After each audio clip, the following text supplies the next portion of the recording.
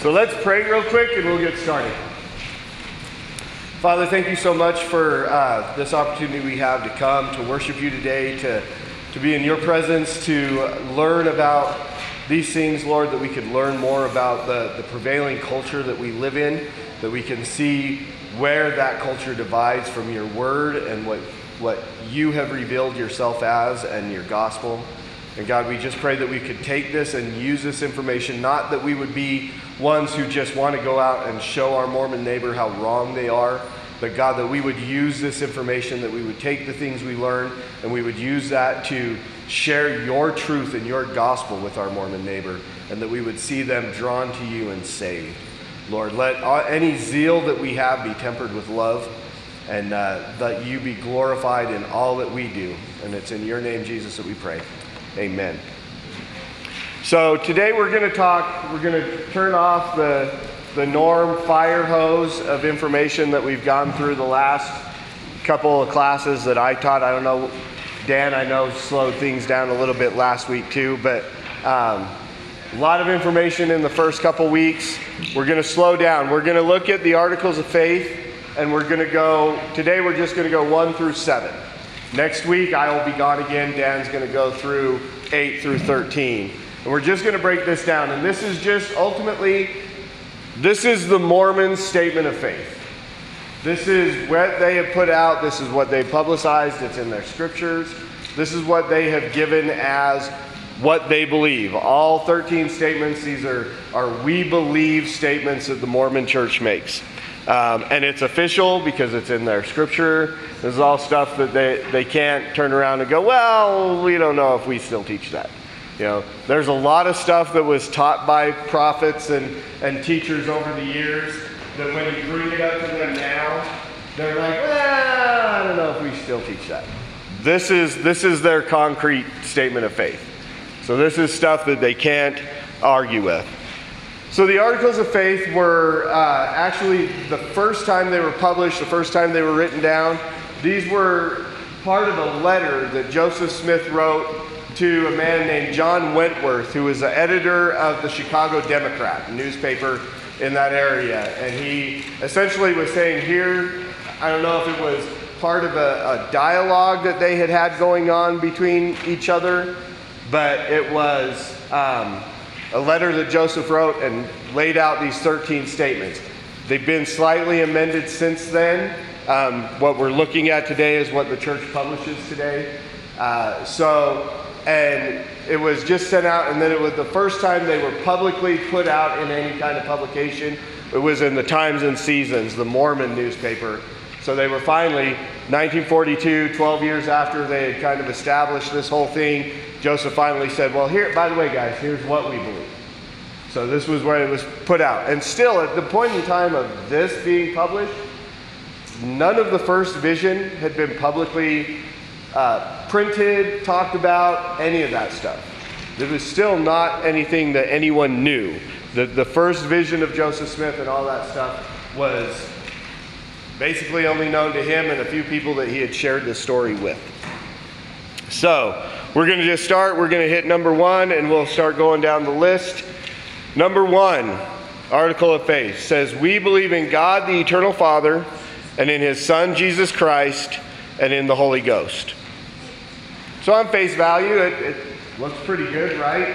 We would say much of the same thing. We believe in God, the Father, and the Son, Jesus, and the Holy Spirit.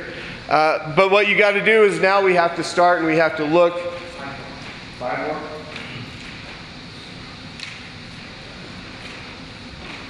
We have to look at exactly what those terms mean, because at this point in time we have to define. We have to know what our definitions are.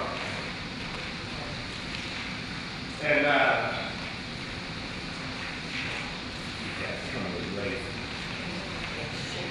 just shake it a little. You guys So we have to start defining the terms, because probably the biggest difference between what we look at doctrinally, but the biggest difference between us and Mormons is the way we define terms.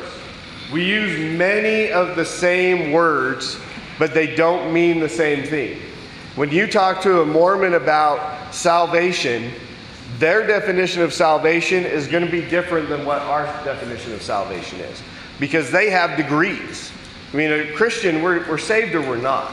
Mormons, there are degrees of salvation. You can be saved, you can be, bottom level of heaven, you can achieve exaltation, you can achieve godhood. All those things fall into this sphere, but we have to make our definition. So first we're going to look at who is God the Father according to Mormonism. So the Mormons would say God the Father is a guy named Elohim. Doctrine and Covenants 130:22 is kind of their go-to verse that talks about what they think about God. And I pulled up in Mormon doctrine what McConkie gives. And he says the very first thing under the heading God, there's all these other things that you're supposed to look up to. But the first actual statement, he says there are 3 gods. So McConkie just lays it out right there. There are 3 gods. They don't believe in one, they believe in 3. The Father, Son, and Holy Ghost, who though separate in personality, are united as one in purpose. Then he drops down, he says, by definition, God, generally meaning the Father, is the one supreme and absolute being, the ultimate source of the universe, the all-powerful, all-knowing, all-good creator, ruler, and preserver of all things. And we'll actually find out that Joseph Smith, what he taught, that's incorrect. Because they don't believe that God is the ultimate source of the universe. Because what Mormons will teach about God is you get into the King Follett discourse that Joseph Smith gave, which is kind of the big thing where Joseph just blows out all of his really weird new evolution of theology. A lot of it comes out in that King Follett discourse. King Follett was a guy that died. Joseph Smith is preaching at his funeral, and that's when he just starts talking about, he starts making statements like, I've done more than Jesus even did. Jesus' followers ran from him. Mine have never deserted me. You guys have probably heard a couple of those quotes. They all come out there, but he talks about God living on a planet near a star called Kolob. And some people will say it's near a star called Kolob. Some say the planet is actually named Kolob. It's a confusing thing that they teach. But they teach that God was a man, just like any of us in this room, that he had to work his way to achieve godhood, to become the God over this planet, to have the right to have spirit babies and populate this world.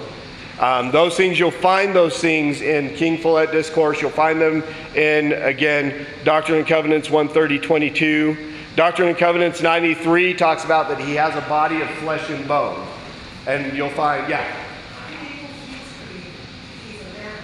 but they do believe he was created. By his Father. Another God. Huh? We don't know. Because they'll tell you that the Elohim is the God of this world and the only God we have to do with. And that is how they defend their monotheism. Monogamy, where'd that come from? We'll talk about polygamy and monogamy later. That's 4 weeks from now. We will talk about that. But they defend their monotheism to say we're not polytheists, which McConkie just threw that out, but they'll say we're monotheists in the fact that God, Elohim, is the God of this world and the only God we have to do with. And so, but they do believe that he had a father, and that he had a father before him, and that he had a father before him. And then and then I just give you answers of questions that I've asked when I would say, well, how do you consider, you call him God the eternal Father. How's he eternal if he was born of a spirit father and born of a spirit father? And they will say he was eternal in their loins. Which is like, well, that's kind of weird because you got a whole lot of loins to go through to be eternal to get back. But those are the things that they teach. Abraham 3:3-9 is where it talks a little bit about Kolob. DNC 93 is where they get into the fact that he is literally the Father. This is what they teach, that he is literally the Father of all of our spirits. In heaven, he has at least one wife, and they'll argue, but as we look at what they teach about polygamy, it's obvious that there is multiple wives in heaven, and they just have spirit babies. You know, it sounds like, and I try to not be as offensive as I can, and not to say, well, they're eternally pregnant, but in reality, that's what is taught. That is a woman's role in the afterlife in Mormon heaven, is to have spirit babies to populate their husband's planets. So that is, but they teach that he's literally the Father, and when we get to Jesus, we'll talk a little bit more of how literal they believe that the fatherhood comes to. So these are things that they teach about God the Father. He was once a man, he lived on a planet, he had to work out his salvation with fear and trembling. These are things that, again, that they'll say, they'll use our scriptures to defend theirs, which means that at some point in time, they have to admit that their God may have been a sinner. If you really want to get into it, means their God has sinned at some point in time. Their God is not all-knowing, because Joseph said that they continue on in progression. And in that King Follett discourse, when Joseph talked about, he literally says, he almost quotes Satan from Isaiah, but he says, when I pass on, and I'm paraphrasing, I don't know the exact quote, but he says, when I pass on from this world, he says, this God, Elohim, will move on to another level in godhood. And he says, and I will exalt myself to his throne. This is what Joseph Smith said. Lucifer says, I will exalt myself above his throne. Joseph said, I will exalt myself to his throne. And he didn't disrespect God, because he said, well, he gets to go on to bigger and better things, and I get to take his place, is what he said. So we get this idea of the eternal regression of gods and this polytheistic worldview that they have.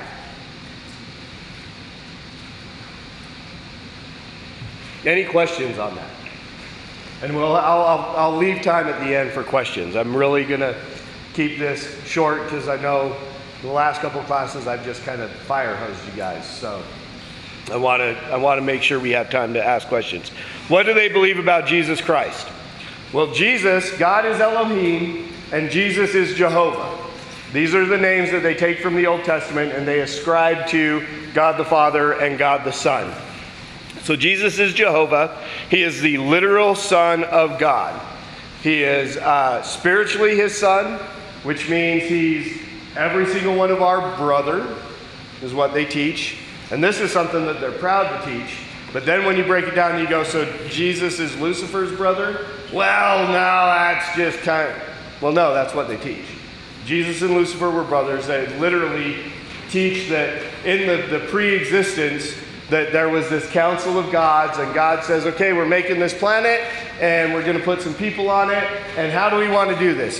God says, I want to see if we can get them all back. And so supposedly Lucifer stands up and says, I have an idea. I'll make them all obey. They'll be perfect little people, and they'll all do perfect, and they'll come back, and he says, but I want to get the glory. And then supposedly Jesus stands up, or Jehovah stands up, and he says, well, here, this is what we'll do. We'll send them down there. We'll give them free choice. We'll let them make their own decisions. Some of them will sin. Some of them won't. But the ones that are good people, they'll come back, and you'll get the glory.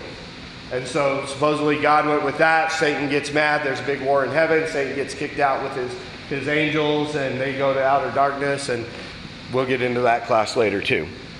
So, but literally the teaching is that Jesus is at least our half-brother, because we may not have the same spiritual heavenly mother, but we all have the same heavenly Father, Elohim, spiritually in our spirit. And then he is also physically the Father or the Son of God. And I'm going to go to... Why did I not put a bookmark in here? I told myself like 8 times. So, this is under the heading in Mormon doctrine, the Son of God. It says, God the Father is a perfected, glorified, holy man, an immortal personage, And Christ was born into the world as the literal son of this holy being. He was born in the same personal, real, and literal sense that any mortal son is born to a mortal father. There is nothing figurative about his paternity. He was begotten, conceived, and born in the normal and natural course of events, for he is the Son of God, and that designation means what it says. You guys get the comprehension of what that verse is saying? They literally teach that Elohim came down in a glorified body, went into Nazareth, went into Galilee, had sexual intercourse with Mary to impregnate her with Jesus. Okay. That's considered absolute blasphemy. We would consider that blasphemy. Because, let's just look at that from the Mormon theological viewpoint. Now, not only, we would consider that Mary is not one of God's wives, so that would be an adulterous relationship. If we look at the theology of Mormonism, Mary is Elohim's spirit daughter. So now we have an adulterous, incestuous relationship.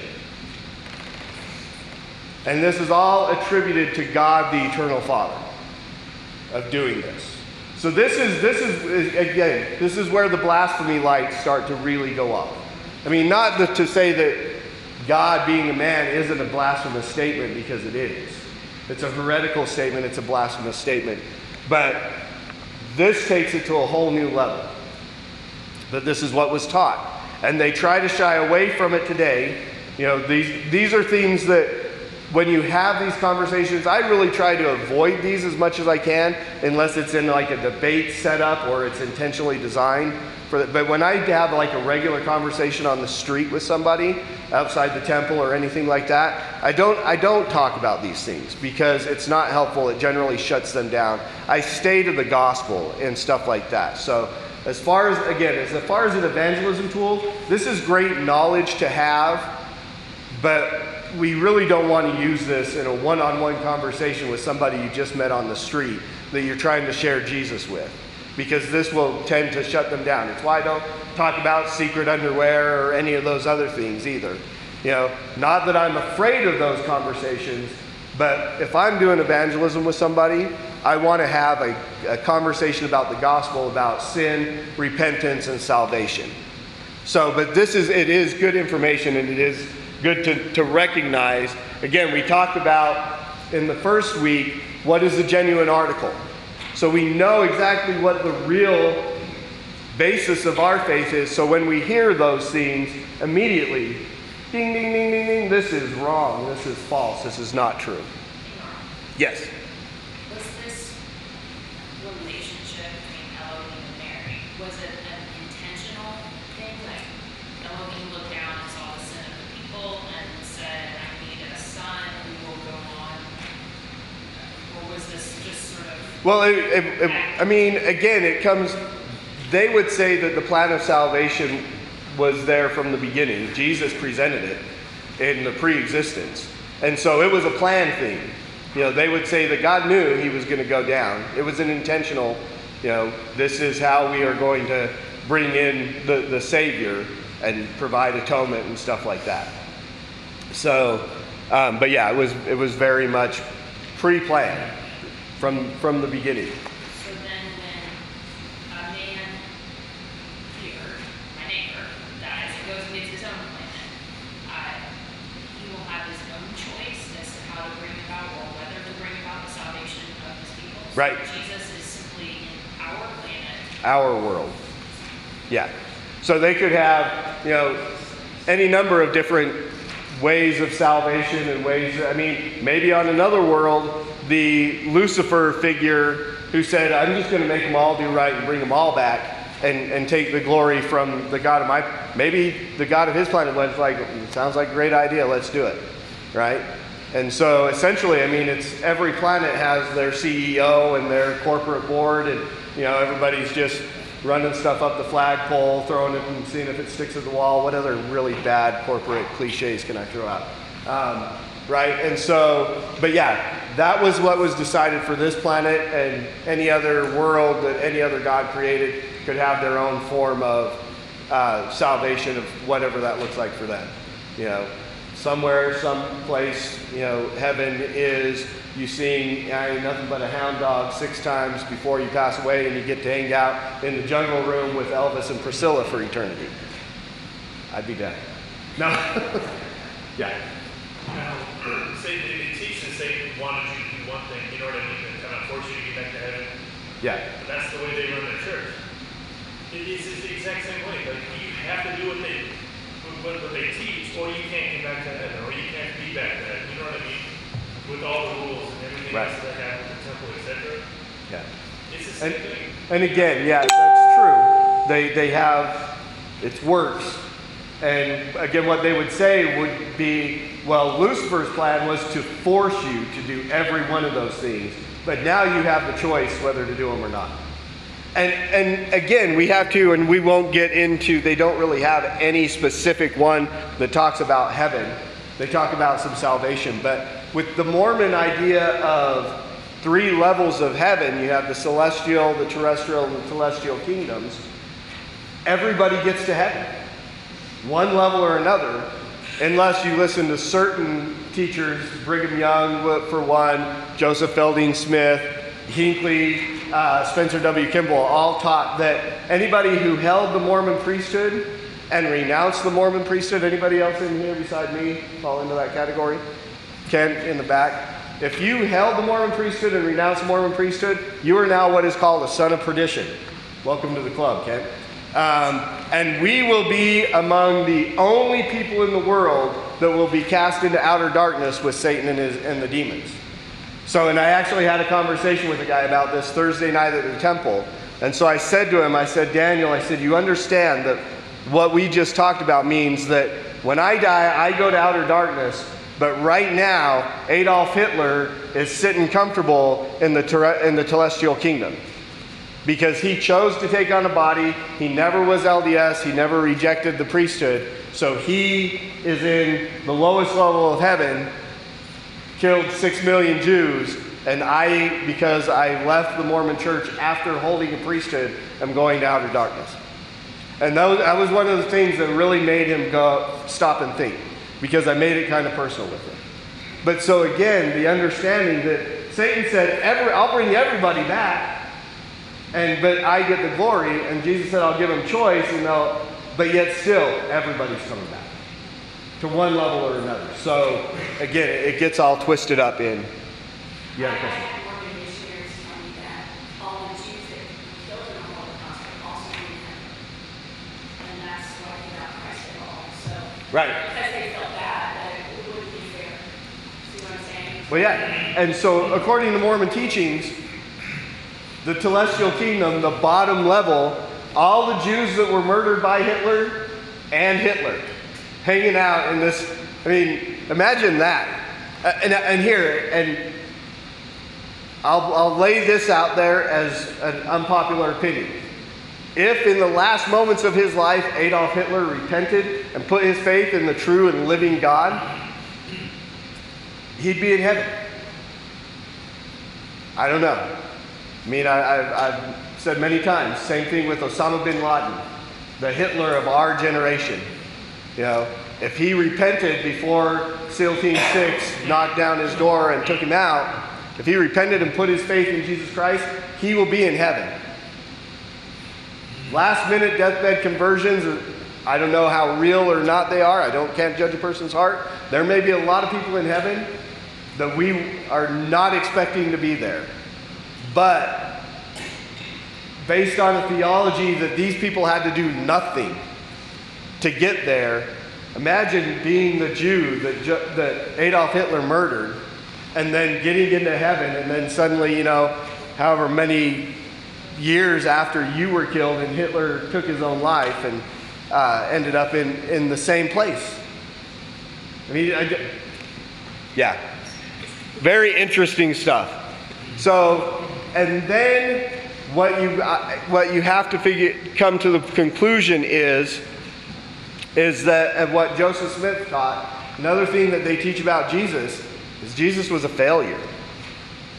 Because of Joseph Smith's words, King Follett, when he said, I've done even more than Jesus did. His followers deserted him. None of mine have yet deserted me. This is this amazing statement. Next week or the week after, I'll bring the exact quote and let you guys read it and hear it word for word of what Joseph Smith said. But according to Joseph Smith's own statement, Jesus would have been a failure because he failed to hold his church together. The statement that Jesus made in the Gospels said, and upon this rock I will build my church and the gates of hell won't prevail against it. Obviously, Jesus was a liar. Because according to Mormon teaching, the gates of hell apparently did prevail against it for about 1,800 years. Until God saw fit to find this young man and restore the gospel. And finally, the Holy Ghost, which they really don't talk a whole lot about. All we know about the Holy Ghost really is that he is the only one of the Godhead who is not a physical being. He didn't, for whatever reason, he was God's spirit child that never got a physical body. He was only a spirit being. Otherwise, he couldn't dwell within us, is what their scriptures talk about and say. And then other than talking about the laying on of hands to receive the Holy Ghost after you're baptized, you don't get a whole lot of teaching about the Holy Ghost in Mormonism. At least I didn't for the time that I was a Mormon. You don't hear about him much except for when people are baptized and they're given the gift, and once in a while in rare occasions. But he's kind of the forgotten member of the Godhead. But yeah. No, go ahead. So if he's a spirit child and I'm a spirit child, there's room for two spirit children in my body? You got it. Figure that out. Can he still be everywhere? Like, Holy Spirit? The Mormons believe that why he didn't get a body so he could be everywhere. So he could be everywhere. So that's why he's just a spirit. So he can be called and Yeah. So he can essentially be everywhere, but yet I still love the fact that when they portray him in like any kind of picture, he's just like a dotted outline. Yeah. Of a physical body, but it's just a dotted outline. He's just the invisible friend. But he can essentially be everywhere. And that's why he wasn't given a physical body. So can my spirit be everywhere? No, because it's stuck in that. Locked in. Yeah, it's locked in. And then, I mean, again, when we go back to our there's almost a physicality to the spirit body when you die. Because again, they would teach that Jesus can't be everywhere, that God can't be anywhere because they had bodies, physical bodies. But the spirit somehow is released from that. So really when you look at what they teach about the pre-existence and the afterlife, there is kind of a limitation to the spirit body. It's as limiting as the physical body is, except I would assume we can walk through walls and, whatever, because we're not material. But, I mean, they would even say that as you listen to, and it's hard, because again, you get into this confusing, contradictive state of, well, it is a spirit. Well, what is a spirit? Well, they're to say that God can't be anywhere and the spirit had to be without any kind of physicality so he can be anywhere. But when we are released from this physical body, it is our spirit. Can it be everywhere? Well, no. So there's a lot of contradictions, and it's hard to follow because, again, I don't think Joseph really, when he started teaching different things, he was still learning. And you watch as you read through the history and the things, the evolution of the theology. It's just the same way as the evolution of the first vision. He started out with, well, I was visited by an angel, and then there was a host of angels, and then it was angels and Jesus, and then it was the Father and the Son, and then there's ones that say Father, Son, and a whole bunch of angels. And so it evolved just like the theology of who God is evolved. Okay. The Book of Mormon teaches the theology of the three Godheads like we do. It wasn't until after the King fallen discord that kind of went off the rails. Yeah. With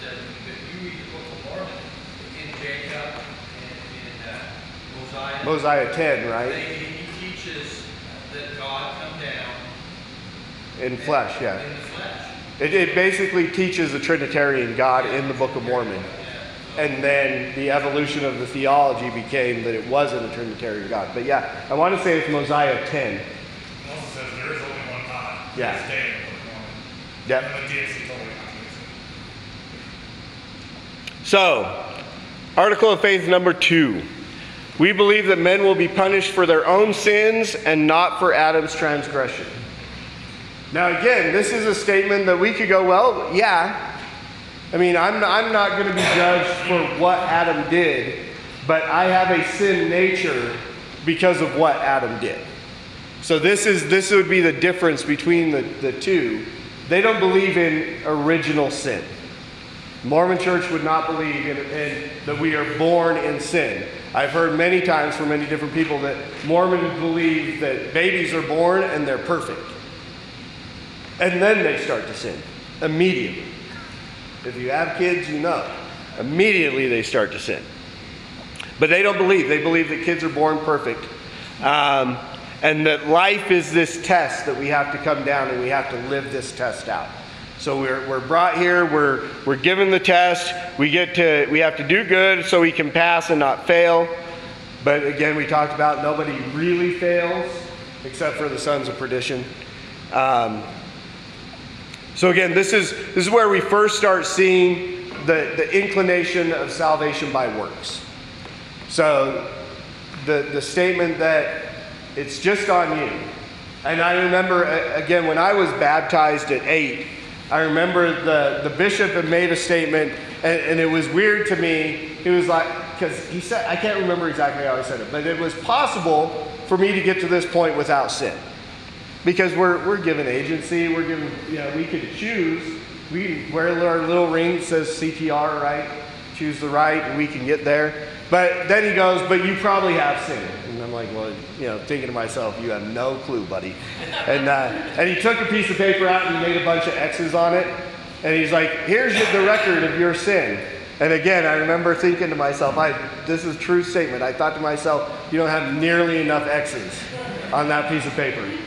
And then he crumpled it up and he threw it away and he says, next week after you get baptized and you're dunked in the water, that's all going to be washed away. And then we're going to lay our hands on you and give you the gift of the Holy Ghost, and you're going to be able to be perfect. And again, I'm going, you don't know me very well, man. Have you seen the house I live in? Yeah. So, but this is the belief. This is we're punished for our own sins, which we believe as well. Not for Adam's transgression. We just believe that sin came into the world because of Adam's transgression. And that's why we have a sin nature. And we can say all have sinned and fall short of the glory of God. There are none righteous, no, not one. It's because in Adam all die. But we can be made alive in Christ. Article of faith number 3. We believe that through the atonement of Christ, all mankind may be saved by obedience to the laws and ordinances of the gospel. Now here is the linchpin. And again, I find it funny when I watch different evangelistic conversations. When guys are out on the street and they're talking to Mormons, and we get into the whole faith versus works. Are we saved by faith or saved by works? And every Christian I know goes back to James, and they say this is where the Mormons come to the point that they believe faith without works is dead. And they go, this is the basis of Mormons teaching salvation by works. And a lot of Mormons will go, well, yeah, that's what James says. Faith without works is dead. If you don't do works, don't have faith, and you're not really saved, and so you have to be saved by works. This article of faith number 3, this is where we should be going with the LDS. Because this is their official doctrine. This is their official statement of faith. And it literally says, because you'll get into arguments with guys now, that they're like, well, no, we're really saved initially by the atonement of Christ, by what he did. And then of course, they get into the whole idea that everybody gets to go back to heaven to one level or another. That's salvation. That's what Christ did. He died once for everybody. so that everybody, including Hitler and Jeffrey Dahmer and all those guys that we find reprehensible, are going to get to at least the bottom level of heaven. Okay. Isn't the problem with being saved by your works is that if you want to be saved by your works, you're going to be judged by all the law. Right. So instead of just giving it to Jesus, which I think is the way it goes, when you're saying, look what I did, God, look, I deserve heaven, he's going to look at everything. Yeah. And nobody's going to ever give it. Matthew 7. Matthew 7, when Jesus says, there will be those in that day that will come to me, say, Lord, Lord, did we not do these things in your name? And they lay out, cast out demons or whatever. But did we not do these things in your name? And Jesus will respond to them, depart from me, you worker of iniquity, I never knew you. If you think that you can add anything to your salvation by any kind of work, I don't know who to attribute the statement to. I've heard people say it was Tertullian, and I've heard people say it was Spurgeon or whatever. But Jesus plus nothing equals everything. Jesus plus anything equals nothing. If you try to add anything, Spurgeon said trying to get to heaven by your works is like trying to climb a rope made out of sand. Because that's literally what it is. But this article of faith, they literally say, all mankind may be saved by obedience to the laws and ordinances of the gospel. So this is a requirement. This is their statement of faith. This is where we can definitively go, you believe that you are saved by works. Even to the point, I would say, looking at this, that means even those who get to the bottom level of heaven have got to do it through some kind of obedience. Yeah. Aren't we taught in the Bible that by Jesus being our high priest, he went into the temple, did the sacrifice for us all, once and for all. So it doesn't matter what we do. Jesus is the one that's done it for us. The work is done by Christ, absolutely. So, I mean, there are different, I listen to Christian hip-hop, so according to the prophet Shai Lin, we are saved by works, his. Those are the works that save us, Christ's work, and none of our own. He is our great high priest. He is the one that made intercession for all of us who will repent and put our faith in him. He did the work. It's been a while since I've read these. They were posted on the wall for years in my dad's house. But as I'm just looking at it right now, I'm just really struck by that last part of that statement. By obedience to the laws and ordinances of the gospel. Laws of the gospel. Like, to a Christian, that's a completely incoherent sentence. It's an oxymoron, yeah. Because the law is not of faith. Right. And as Paul says, you let get the laws not of faith, but the man who does them shall live by them. Or nobody can live by them. Just the incoherence of that statement, trying to fit law into the gospel. It's a good point. It literally is a contradiction in and of itself. Because the gospel fulfills the law. It doesn't do away with it, but it fulfilled it. Christ fulfilled the law in the gospel, so now we are not bound under the law. We are not judged under the law as those who believe in Christ. We are judged by his work.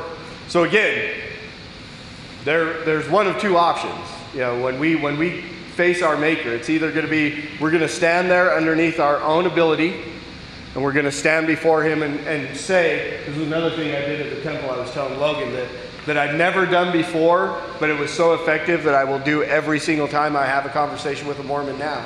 But I was talking to this young man, Daniel, and I told him, I said, here's the deal. I said, either you're going to go to heaven, and in the last day you're going to stand before God, and either you will have repented of your sin and put your faith in the true Jesus Christ, and God is going to say, I see my son, well done, good and faithful servant.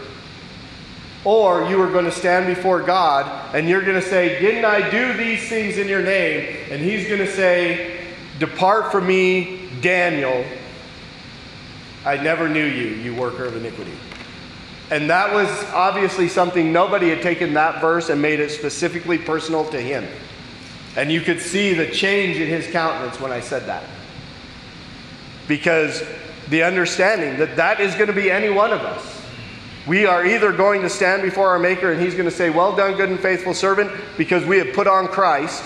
And the only one that has truly earned that statement, well done, good and faithful servant, is Christ. Or we're going to stand there and we're going to say, didn't we do some stuff that was pretty cool for you, Jesus? And he's going to say, I never knew you. Depart from me. What does it mean, the gospel? They don't use the Bible. Well, we're going to get to that here in a second, because now they're going to give us the first principles of the gospel. So when they say the gospel, we say the gospel, we mean the good news. For us, I mean, we're not typically necessarily saying the gospels, Matthew, Mark, Luke, or John. For us, the gospel is the good news that Jesus Christ came to earth, God incarnate, went to the cross, paid the penalty for our sins, so that if we repent and put our trust in him, we can be saved. Because that's great news. You know, we usually start with the bad news. You've broken God's law. You deserve to go to hell. Bad news helps the good news make sense. But that's what we refer to when we say the gospel. When Mormons say the gospel, they generally mean a whole set of laws and rules and all these things that are laid out in their doctrine and ordinances. That's what they mean by the word gospel. When they say gospel, they mean rules and regulations and law. Ultimately, when you look at the definitionally of what Mormons believe the gospel is, it's law. It's a bunch of rules that you have to follow in order to get to heaven. Isn't it sort of like the Old Testament? Because the Old Testament was given to the Israelites so they knew how to act. Right. And then when Jesus came, he gave us the new law that would be in our hearts. And they Essentially. by the old law.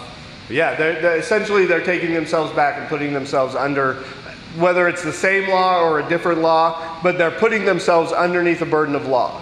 And you know, Jesus came and he gave us, he said the two greatest commandments, love the Lord your God with all your heart, soul, mind, and strength.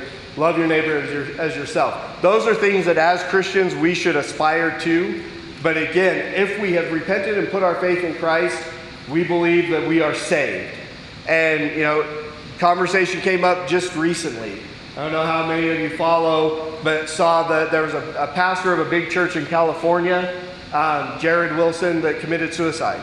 He was a great proponent for suicide prevention and stuff like that. And he hit a place of despondency and despair, and he took his own life. This is a man that I've heard speak. This is a man that I've seen things that he said. I haven't read any of his stuff, didn't know him personally, but I know this man, confident in my heart that this man was saved. And his last act on this earth was to murder himself. And there's a huge debate has gone on about whether or not he was let to go to heaven, or if because he was never able to repent of that sin, if he went to hell. I am of the firm belief that I repented of all my sin, and Jesus has paid for my sin, past, present, and future. So if I leave here today and I'm driving home and I'm going down Harrison and some guy falls asleep or is texting at the wheel and crosses over and is coming head on at me, and I say a few choice foul words and I murder that man in my heart because I'm angry because he's about to kill me and I'm not able to repent of that sin, I believe that I will be in the presence of God when I go, and I believe Jared Wilson was in the presence of God. Now again, God is the judge. He says what is what is not. But the fact of the matter is we are saved by Christ's work. And we are positionally in him. And so we are not bound by a law. We should aspire to holiness. Right? We should want to do good things. Because of what Jesus did for us, we should want to do good things. We should want to do things like not watch pornography and not do anything else adulterous and not be angry with our brother without reason and not kill anybody or not steal from people. These are good works that we should want to do because of what Christ did for us, but none of those add to our salvation. And for those who are in Christ, no incidental sin is going to take that salvation from you. This is what I believe. Okay? We could have a different discussion. But again, what you have said is true. The Mormons have put themselves underneath another law. Jesus didn't give us a new law. He gave us a covenant that said, just like what God did with Abraham, we look at the two covenants, we're getting a little off, but I want to talk about this. If we look at the two covenants, when God had made his covenant with Abraham, he said, you know, we cut up these bulls and these animals and we separated them, and then he caused Abraham to fall asleep. And only God passed among those animal parts. And it was essentially God saying to Abraham, this is a one-part covenant. You have nothing to do to be part of this covenant except for fulfill the sign and circumcise your kids. But that was just not, that wasn't what an activity. Usually when a covenant is made, I'm going to do this, Josh, you're going to do this. We make a covenant that you're going to buy my truck. I'm going to make sure it all works right for you. You're going to make sure you covenant to give me $3,955 for my vehicle. That's the covenant. The covenant that God made with Abraham was, I'm going to give you all this stuff, and you're going to be my chosen people, and we're not going to shake hands, we're not going to do anything. You're going to sleep while I go between the portions of the animals and do these things and fulfill the covenant. So it was a one-sided covenant. The covenant of Abraham, God says, I'm going to do this. You're just going to show the sign of it by circumcising your children and showing that you are in this covenant. Same thing with Jesus. Jesus says, I did all the work. You can't do anything. Jesus said, I went to the cross. I paid the penalty for your sin. I nailed that record of sin to the cross. I did everything. You do nothing but contribute the sin necessary for my death upon the cross. And in return for that, you should be baptized as a sign of the covenant. You should be. But even in that, why was Jesus baptized? Anybody have an idea of why Jesus was baptized? He told John it was to fulfill all righteousness, right? But we look all over the place, be baptized for the remission of sin. Be baptized, repent of your sin, be baptized. Jesus had no sin to repent of or to be baptized. But he tells us you should be baptized. He wants us to be baptized. It's essentially a command. But look at the thief on the cross. Jesus said, today you'll be with me in paradise. The thief wasn't able to come down and get dunked into water. Jesus was baptized for the people who can't be. Think about that. Let that resonate. Jesus did every work required, and he gave us his act of obedience. So that if somebody, I was the guy that I refused to be baptized for a long time. I was going to prove to everybody that I'll get into heaven without being baptized. Yeah, it was a weird time in my life. But had I, the day that I decided to be baptized, had I been taken out by a bus, I would have still been okay because Jesus was baptized for that. So again, we look at these things, and it's not that baptism is anything that saves us. It's a public declaration of, was it us having a conversation about baptism? Why do we do baptism in the church? Isn't it supposed to be a public declaration? You know, we've done baptisms out in the river before. We do baptisms in the church because it's a little bit warmer. Not much. If you've been in this horse trough up here, you know it's not the warmest water in the world. So, let's move on because we're going to run out of time. Number 4. The next 3 are kind of really nothing burgers anyway. There's not a whole lot of substance. It's next week when Dan gets into 8 through 13 that there's a little bit more substance to these. These are all a lot of things that we really wouldn't have massive disagreements with except for the definition of terms. So number 4, here's where you get the first principles and ordinances of the gospel. This is what their gospel is. First, faith in the Lord Jesus Christ. Second, repentance. Third, baptism by immersion for the remission of sins. Fourth, laying on of hands for the gift of the Holy Ghost. So again, something that we would not necessarily go, well, this is absolutely wrong, because we believe we need to have faith in Jesus, we need to repent of our sins, we should be baptized, we believe that the Holy Ghost comes of his own accord, we don't have to lay hands on anybody to give that to them. That's not something that any of us have control over, the Holy Ghost. Yeah. That's a good question. I have no idea, and I don't know that there's anything. That was just the arbitrary number that they said, 8 seems like a pretty good time where kids can kind of understand. I mean, most 8-year-olds can understand when you sit down with them and go, sin, hell, repentance. Most 8 years, I mean, we know 5-year-olds who can comprehend that, and we know that there are some people that maybe not until they're 13, 14. There may be people with the mental capacity that they never can quite comprehend that. But we believe that God covers that in His grace of somebody who would never comprehend what it all means. Isn't circumcision done on the 8th day of the Lord? Joseph Smith changed that to the 8th year. That's as good as an explanation as I've ever heard. So 8 days for circumcision, 8 years for baptism. Seems like a logical leap. So we would not disagree with any number of these things except for the fact that these guys say all of this absolutely has to happen or you don't get into heaven. You don't get in. And you absolutely can't get into the celestial kingdom. And you absolutely can't receive exaltation unless you've done every one of these things. But don't worry, because if you don't, we'll do them for you after you're dead. We'll go ahead and we'll take care of that for you after you die. If you weren't baptized in this life and you weren't able to follow all these rules, we're going to go ahead and take care of that. We're going to get a bunch of teenagers to come down to the temple, and we're going to dunk them for 30 different people, and one of them might be you. Could be. Yeah, that's baptisms for the dead. That's my coffee cup. My letters are falling off. I, Norman Arthur Dunham, drink this coffee for and in behalf of blank, who is Mormon. But baptisms for the dead, you get in the tank and somebody who holds the Melchizedek priesthood stands up there and says, Norman Dunham, having been commissioned to Jesus Christ, I baptize you for and in behalf of Jose Martinez, who is dead. In the name of the Father, and the Son, and the Holy Spirit. And then they dunk you and they bring you back up. Norman Dunham, having been commissioned to Jesus Christ, 30 times, 2 years in a row. 60 guys I have been baptized for the dead, all of them named Jose Martinez. That is not a joke, that is not an exaggeration. When 1989 and 1990, the 2 years that I went to the Denver temple with our church group, and both years, the second year I came in, because the first time I'm going, after about 20 Jose Martinez's, you're like, come on, we got to get at least one different name in here. No. Only thing that changed on the screen as they went up was the death date or the birth date and the death date of these different guys.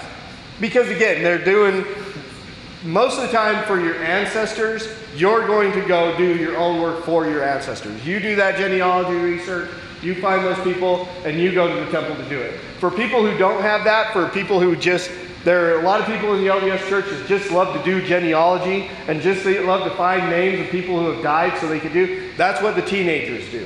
And so they get a bunch of names. So being in Colorado, where in the mid 1800s, because that's what all the dates on there were, there was obviously a lot of Hispanic people who lived in the area. There's still a lot of Hispanic people who live in that area. And so there were a lot of dead guys named Jose Martinez, and I just got to be baptized for them. What's interesting is in Deuteronomy, it teaches that we're not supposed to mess with familiar spirits. And so Moses is teaching us we're not supposed to mess with the dead. Right. And so there they are, baptizing for the dead. Absolutely. I mean, it's almost a form of necromancy. Yeah. So, but that's, again, you have these things. These are the rules you're supposed to follow, but if you don't happen to follow them, we'll do them for you when you're dead. Even eternal marriage and stuff like that. And I think it's funny for everybody to know that they started doing work for the Denver like Muhammad, like all the Jews that they actually got in trouble for, that they can't do it anymore. Yeah, the Anti-Defamation League came at the LDS Church and said, take all the names of all the Jews from the Holocaust off of your rolls.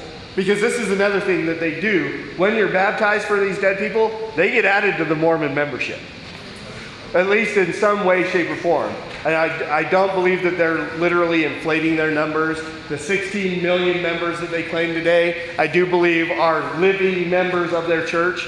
But those dead people are on a roll. I'm assuming they've got rolls of dead people as well that have been in their church or added to, which is probably a far greater number. But yeah, it's interesting. Number 5, we believe that a man must be called by God by prophecy and the laying on of hands by those who are in authority to preach the gospel and administer the ordinances thereof. Now, here again, I think Joseph gave this not thinking that the church would be 16 million members worldwide.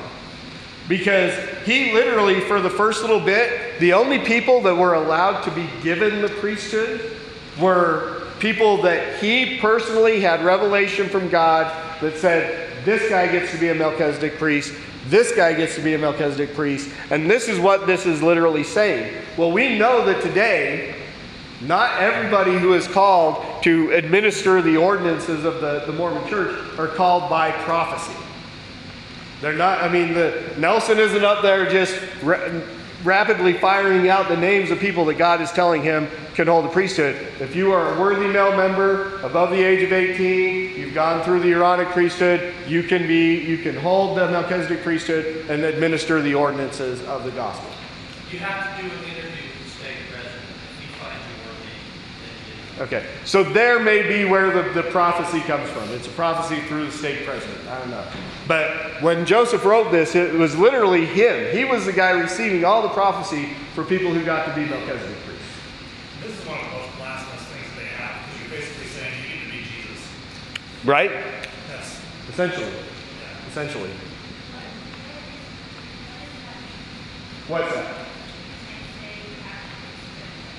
It means that they believe that baptisms and things like that can only be done by people who have a priesthood authority.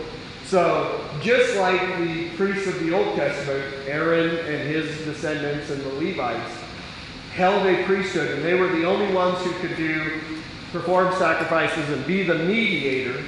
They believe that men now can only do these ordinances, do baptisms, marriages, things like that, laying on of hands.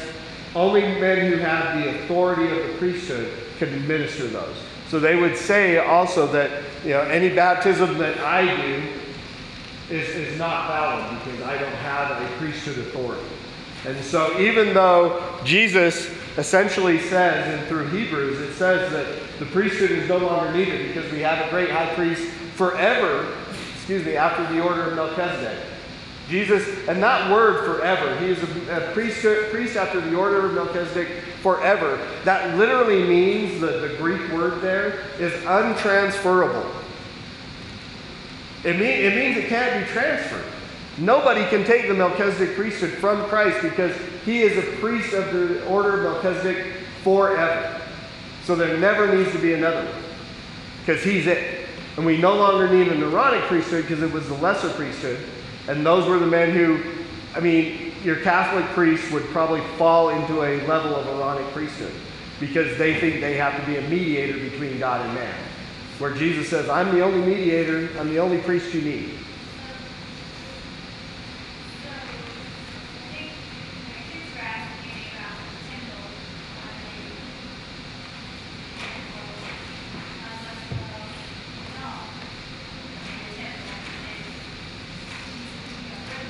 Yeah, we're in the temple. And if they don't know that, they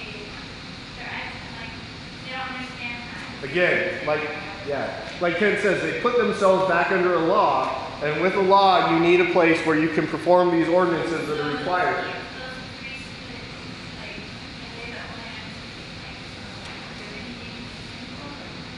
In order to do any kind of ordinances in the temple, you have to hold the priesthood. When I was given the Melchizedek priesthood, the guy that gave it to me, he gave me a paper and it went back all the way to Jesus, to Joseph Smith. So that had a line of who got it after Joseph Smith, who got it after that, who got it after that. So there was a line of progression to me, Right. which I thought was kind of neat. Now it becomes alone. Right, exactly. At the time, I thought that was kind of neat. It showed a line right back. Right back to, exactly. So again, and they require a temple because you have to have a place for these to happen. I was just wondering, did they ever look at them? Did they ever study it at all, or is it just like, don't go there? Well, I would say that's probably something, but again, Article of Faith number 8 that Dan's going to start with next week, that's their answer for that. Because again, they believe the Bible to be the Word of God in as much as it is translated correctly. So chances are in a lot of the places where we point out things, the response is going to be, well, that might not be translated correctly. How do you know that's right? How do you know that's what it says? So, okay, we've got 0 minutes left, so I'm going to hit these last two. Number 6, we believe in the same organization that existed in the primitive church, namely apostles, prophets, pastors, teachers, evangelists, and so forth. Okay? Again, here's not a really weird statement except for the fact that they put apostles before prophet, and now they've taken those. That's not a really big deal, but now they put prophets before apostles. And in all my time in the Mormon church, and all you guys who were former LDS, how many of you ever had a pastor?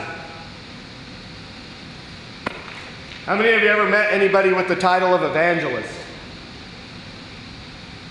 So they claim this, but they don't do it. They have apostles, and they have prophets, and they have teachers. They're 14 to 16-year-old boys in the Aaronic priesthood. That's the office of teacher. And those are the guys that get to prepare the sacrament on Sunday morning, and after it's all done, we get to go back in the room, and all the bread that's left over, we get to ball it up into one great big ball, and we get to eat it. All the 14 to 16-year-old boys are back there eating the leftover body of Christ. I know, I promise you it's true. At number 7, we believe in the gift of tongues, prophecy, revelation, visions, healing, interpretations of tongues, and so forth. Now again, there are rumors, I've never seen anything concrete, that in the very early church, the very early Mormon church, that they spoke in tongues like Pentecostals do today. There are a couple of things that I read that people said there was glossolalia, which is the ecstatic tongues that they did. I've never heard any of it. My time in the Mormon church, I never saw tongues practiced in that way. What they would say the gift of tongues is, and I firmly believe mostly today the gift of tongues is being something where if I were suddenly found myself in Mexico and I were trying to preach the gospel and I know zero Spanish except for bad words because I grew up in Pueblo, Colorado. But I start speaking, and I think the way that the tongues happen in the book of Acts was the apostles were speaking in Aramaic. They were speaking in their language, but all the people were hearing them in a different language. God was translating those words into the native languages of those people, and the interpretations of tongues would be the exact same thing. I won't say that I completely reject tongues of angels or ecstatic tongues. I just don't see the validity of it, and most of the time when it's used, I don't see an interpretation immediately. I had a whole church, when I pastored a vineyard church, which is very Pentecostal. The first time I got up as I had taken over as a senior pastor, and someone in the congregation spoke out really loud in tongues, and I walked up, I was like, well, okay, I have to do it. So I walked up to the pulpit and I said, okay, we're going to wait for an interpretation. All right, well, there's no interpretation. That's between you and God. Let's move on. And I had people angry with me. So the gift of prophecy, according to Mormonism, is really reserved for the president, but then you can get personal revelation, stuff like that. Don't hear a lot about visions except for these wonderful experiences that people have in the temple. You'll hear a lot of stories about people having visions then. Healings, they do believe that they'll bring the missionaries in and pray for give a blessing and stuff like that, and pray for healings, interpretations, tongues, so forth. So again, this is a statement that we don't see really played out to that extent, but it's not something that we go, well, this isn't one of the big things that go, this separates the two of us. So those are Articles of Faith 1 through 7. Any questions? Any comments? Snide remarks? All right, let's pray. Father, thank you so much just for the ability to gain some knowledge about our Mormon neighbor. And again, God, we ask that this not be just gotcha information. This is not what we want to just take to go, you guys are wrong, you're wrong, you're wrong. But we want to be able to incorporate this knowledge into our desire to share the gospel and share the truth with them, and to see them truly saved, to come to know who you really are, who you have revealed yourself to be through your word, and that we could share that truth with them, and that your Spirit would draw them to you, and that you would regenerate them, you would transform them by the renewing of their mind, and that they would become true believers in you, Lord. And we pray that is what we take and we use this information for. And ultimately it is all for your glory, Lord. And it's in your name that we pray, Jesus. Amen. So again, I will